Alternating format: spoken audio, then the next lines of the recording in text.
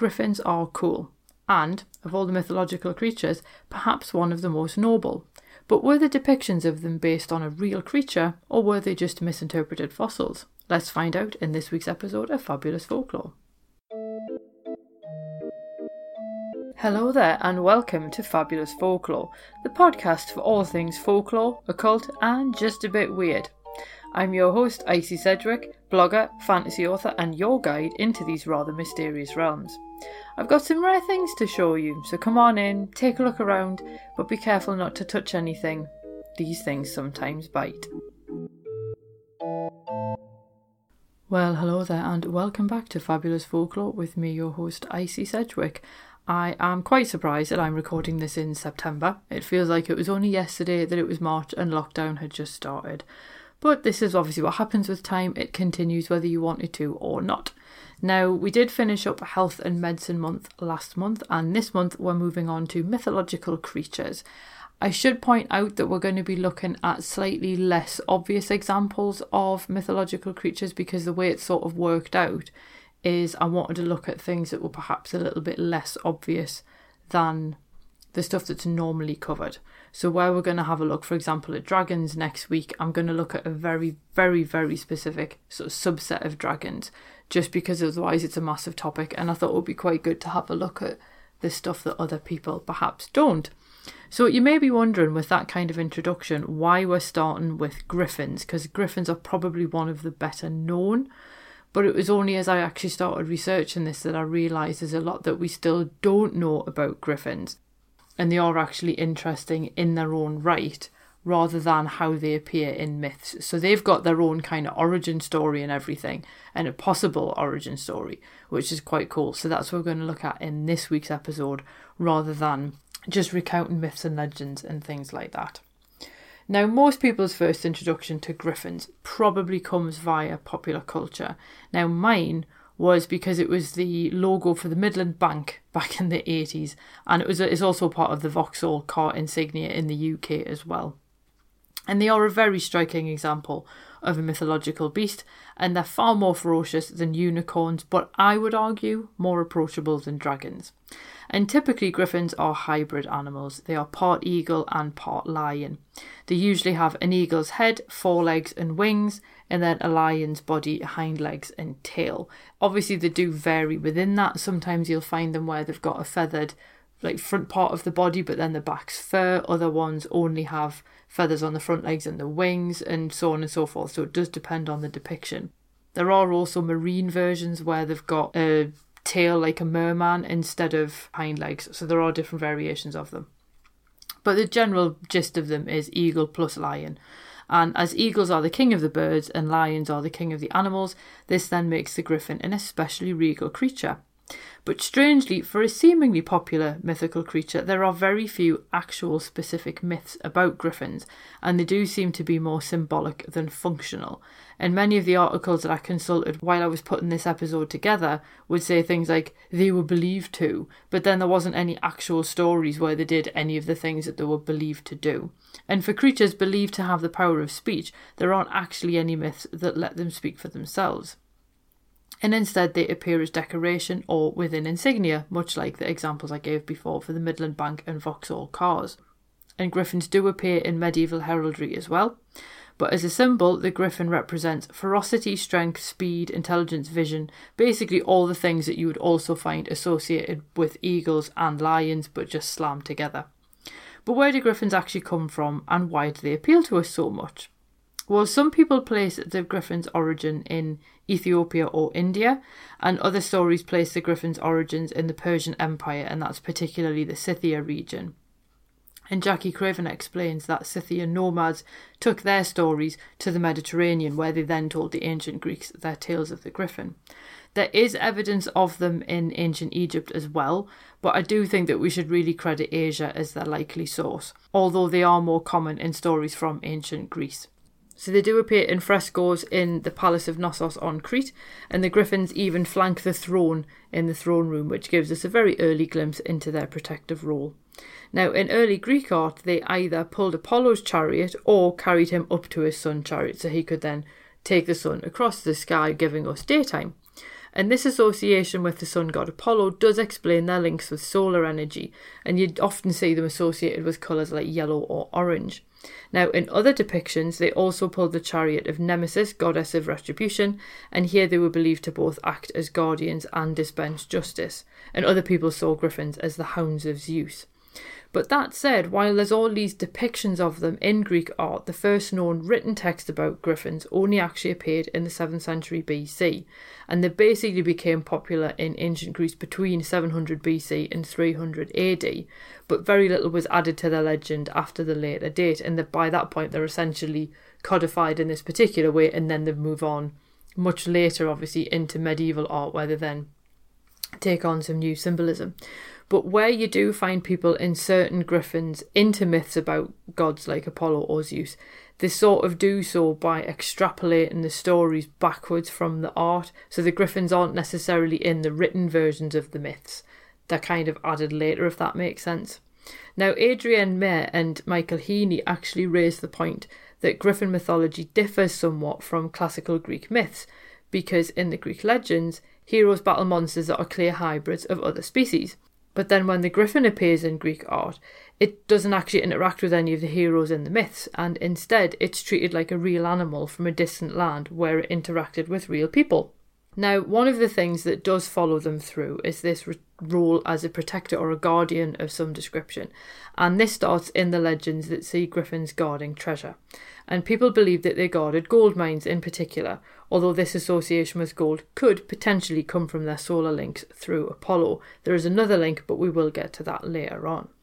Now, in 77 AD, Pliny the Elder made the claim that griffins actually uncovered gold while making burrows, and a report in 200 AD by Aelian, a Roman compiler, then describes the griffin's ferocity towards humans as not being an instinct to guard gold, but rather being a parental instinct instead. So they're trying to protect their chicks in their nest rather than fighting humans over the gold in their nests.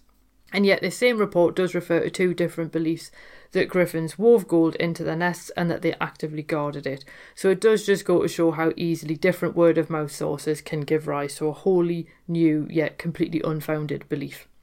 But so strong was the link between griffins and gold that in Book 3 of his histories, Herodotus actually explained that the north of Europe boasted the most gold, and a group of one-eyed men known as Arimaspians stole the gold from griffins. Now, the Arimaspi lived in what is now the area of the Ukraine, Turkmenistan, Kazakhstan and Russia, and in these stories they used to use horses to attack griffins, which does explain why in quite a lot of depictions griffins are attacking or killing horses. Now, according to various sources that I read, on the rare occasions that griffins and horses actually mated, their offspring were called the hippogriff. So in these cases, you had the front part of the griffin remained the same, but then the body was that of a horse, not a lion. So, is there a realistic explanation for the griffins? And surprisingly, yes, sort of. The theory doesn't explain that griffins were real, but rather how people may have thought that they were. Now, Mayer and Heaney point out the link between folklore about monsters or giants in regions that are absolutely rich in fossil discoveries, and you see this a lot in places like China. So Mayer proposed that travellers on the Silk Road saw dinosaur fossils in the Gobi Desert, in particular the Protoceratops, and they did find this huge area that was just littered with their skeletons, their nests, and the skeletons also of young Protoceratops as well. Now, because they're in like the same family as the Triceratops, you'll know what one looks like. It's a bit like the Triceratops, but without horns. So it's got this bird-like beak at the front of the skull. It's obviously got 4 legs, so it looks like a 4-legged animal with a bird-like beak. And many of the fossils were also found near nests, which then helped to give rise to the tales of the griffin. And obviously then these fossils were lying near gold veins, which helps to explain the link between griffins and gold. Now, Mayer comments that the addition of wings to the griffin's design was a little bit of artistic license, based on the fact that these creatures had quite avian characteristics. So you've got the bird beak and then the nests of eggs are 2 of them.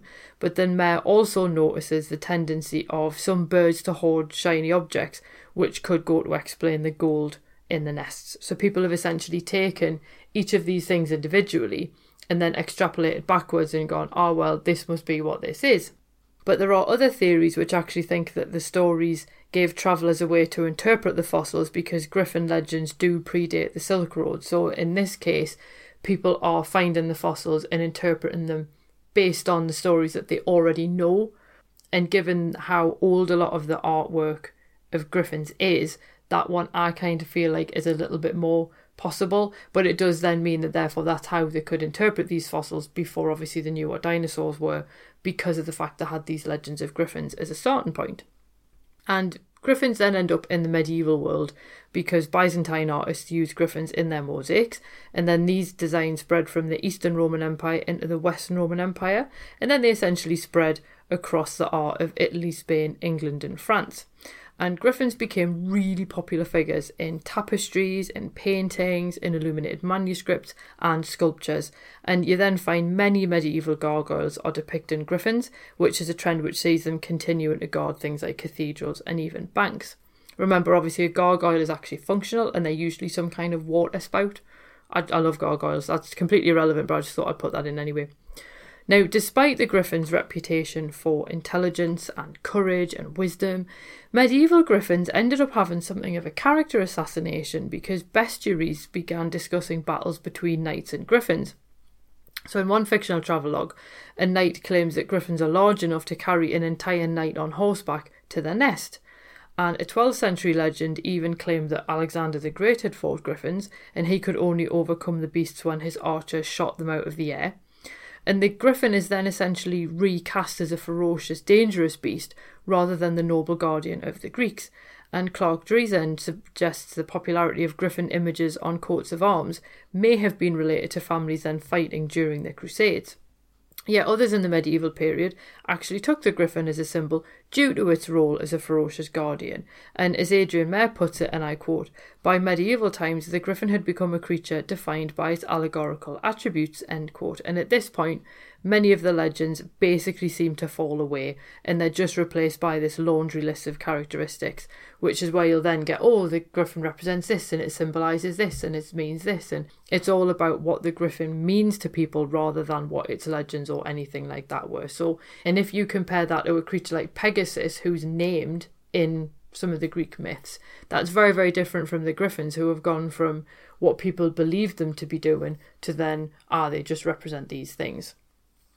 However, there is one legend that did stick with them, and it's this medieval belief that griffins mated for life. And according to this belief, when one griffin died, the other partner would remain alone and wouldn't find another one. And there are some people who think that this is why the church then adopted griffins as a symbol against remarriage after you've been widowed. But there are some people who think that these claims were actually just a modern interpretation and the church might have also accepted the griffin for other reasons. And one of these reasons, it was put forward by Steve D. Evans, and it was about the fact that the griffin combines the elements of air and earth, which means that he also represents Jesus, because the air element and the eagle nature represents Jesus' divinity, while the lion bodies and the fact that they're related to the earth represents Jesus' humanity. So there's entirely a reason why the church might have then adopted the griffin based on this, rather than this belief that they mated for life. Now, we can't leave the Middle Ages behind without looking very briefly at griffins and magic. And in the Middle Ages, griffin claws were believed to have therapeutic properties. Now, there is a claw, and I say that in inverted commas, which is associated with St Cuthbert, the 7th century bishop of Lindisfarne, and it's actually a horn from an ibex goat. But according to medieval law, griffins only gave away their claws in exchange for medical help from a holy person. Now, 2 claws and 2 griffin's eggs were among an inventory that was actually taken of St Cuthbert's shrine in Durham Cathedral in 1383, and there's no way of knowing at what point these claws and griffin's eggs were actually donated to the shrine, but they were there nonetheless. So you've got the claws are there because they've apparently got therapeutic properties, but the griffin eggs also apparently held magical powers as well. And Bartholomew Anglicus claimed that the egg could repel poison in his 13th century account. And obviously, because this is always going to happen, but people then passed off ostrich eggs as griffin eggs in medieval European courts. And you do sometimes find this in later cabinets of curiosity, that again, griffin claws and griffin eggs are actually parts from other animals instead. But this idea that obviously eggs could repel poison or that there was therapeutic properties in the claws, all of this then added to this protective aspect of the griffin. So bearing this in mind, the fact that I haven't been able to give you a specific myth associated with the griffin, just a whole load of beliefs that have accrued over time, what do we actually make of them? And I actually do think that of all the fabulous creatures and monsters of myth, griffins probably do make the most sense, because size-wise they're usually described as being the size of maybe a wolf or a lion, so they're not huge. And scholars have debated whether the legends were actually based on real animals like desert-based mastiff dogs. Other people think there are certain types of eagle or even vultures that could potentially have given rise to some of these stories if people misinterpreted what they were saying. Other people think scholars invented the legends to give a backstory to the griffin because it was so popular as an artistic motif, particularly in the Near East and the Persian Empire. But since the medieval era, the griffin has basically passed into legend as nothing more than a popular symbol. And as I said before, griffin gargoyles do guard banks and other buildings, and they appear on coats of arms and brand logos alike. And any folklore that was once associated with them has largely fallen away, replaced by their role as a protector. And sadly, this mythological creature has largely become symbolic rather than a host of myths of its own. I still do love griffins, and I do still think that they're absolutely brilliant, but it does always strike me as a little bit strange that you do get a lot of stuff around dragons in fantasy fiction in particular, but griffins are largely often still kind of left to their own devices, as it were. And perhaps that's what we should do with them, just let them crack on doing whatever it is that griffins actually do. I hope you've enjoyed this week's episode. As I say, it was a strange one to research because I was expecting there to be specific myths, and then it's like, oh, there aren't any. But you had this fossil origin story instead, which is still kind of cool. So instead of having mythology, you've got dinosaurs, which, dinosaurs are still brilliant. And incidentally, the Triceratops is one of my favourite dinosaurs. But that's completely irrelevant to what we're talking about right now. Next week, we're going to have a look at a subset of the dragon, because as you can imagine, dragons are a massive topic. So I'm going to have a look at a very specific pair, really, of dragon stories. And then we're also going to have a look at the unicorn the week after. And I do think that the final week is going to be at least the manticore, because somebody on Twitter requested that and did point out that it doesn't get a lot of love either. And to be honest, I often forget about it. So we'll maybe looking at perhaps a collection of lesser known mythological creatures at that point. But anyway, that is enough for this week's show. Remember, on Monday I will be posting the second part of the Folklore, where you can find out which of the folklore stories that we put forward in Monday's episode, which one won. You can find that out on Monday. And in the meantime, I hope you have a marvellous weekend, and I will see you soon. Cheerio. Thank you for listening to this week's episode. I hope that you enjoyed it. If you did, feel free to subscribe using whichever podcast app it is that you prefer.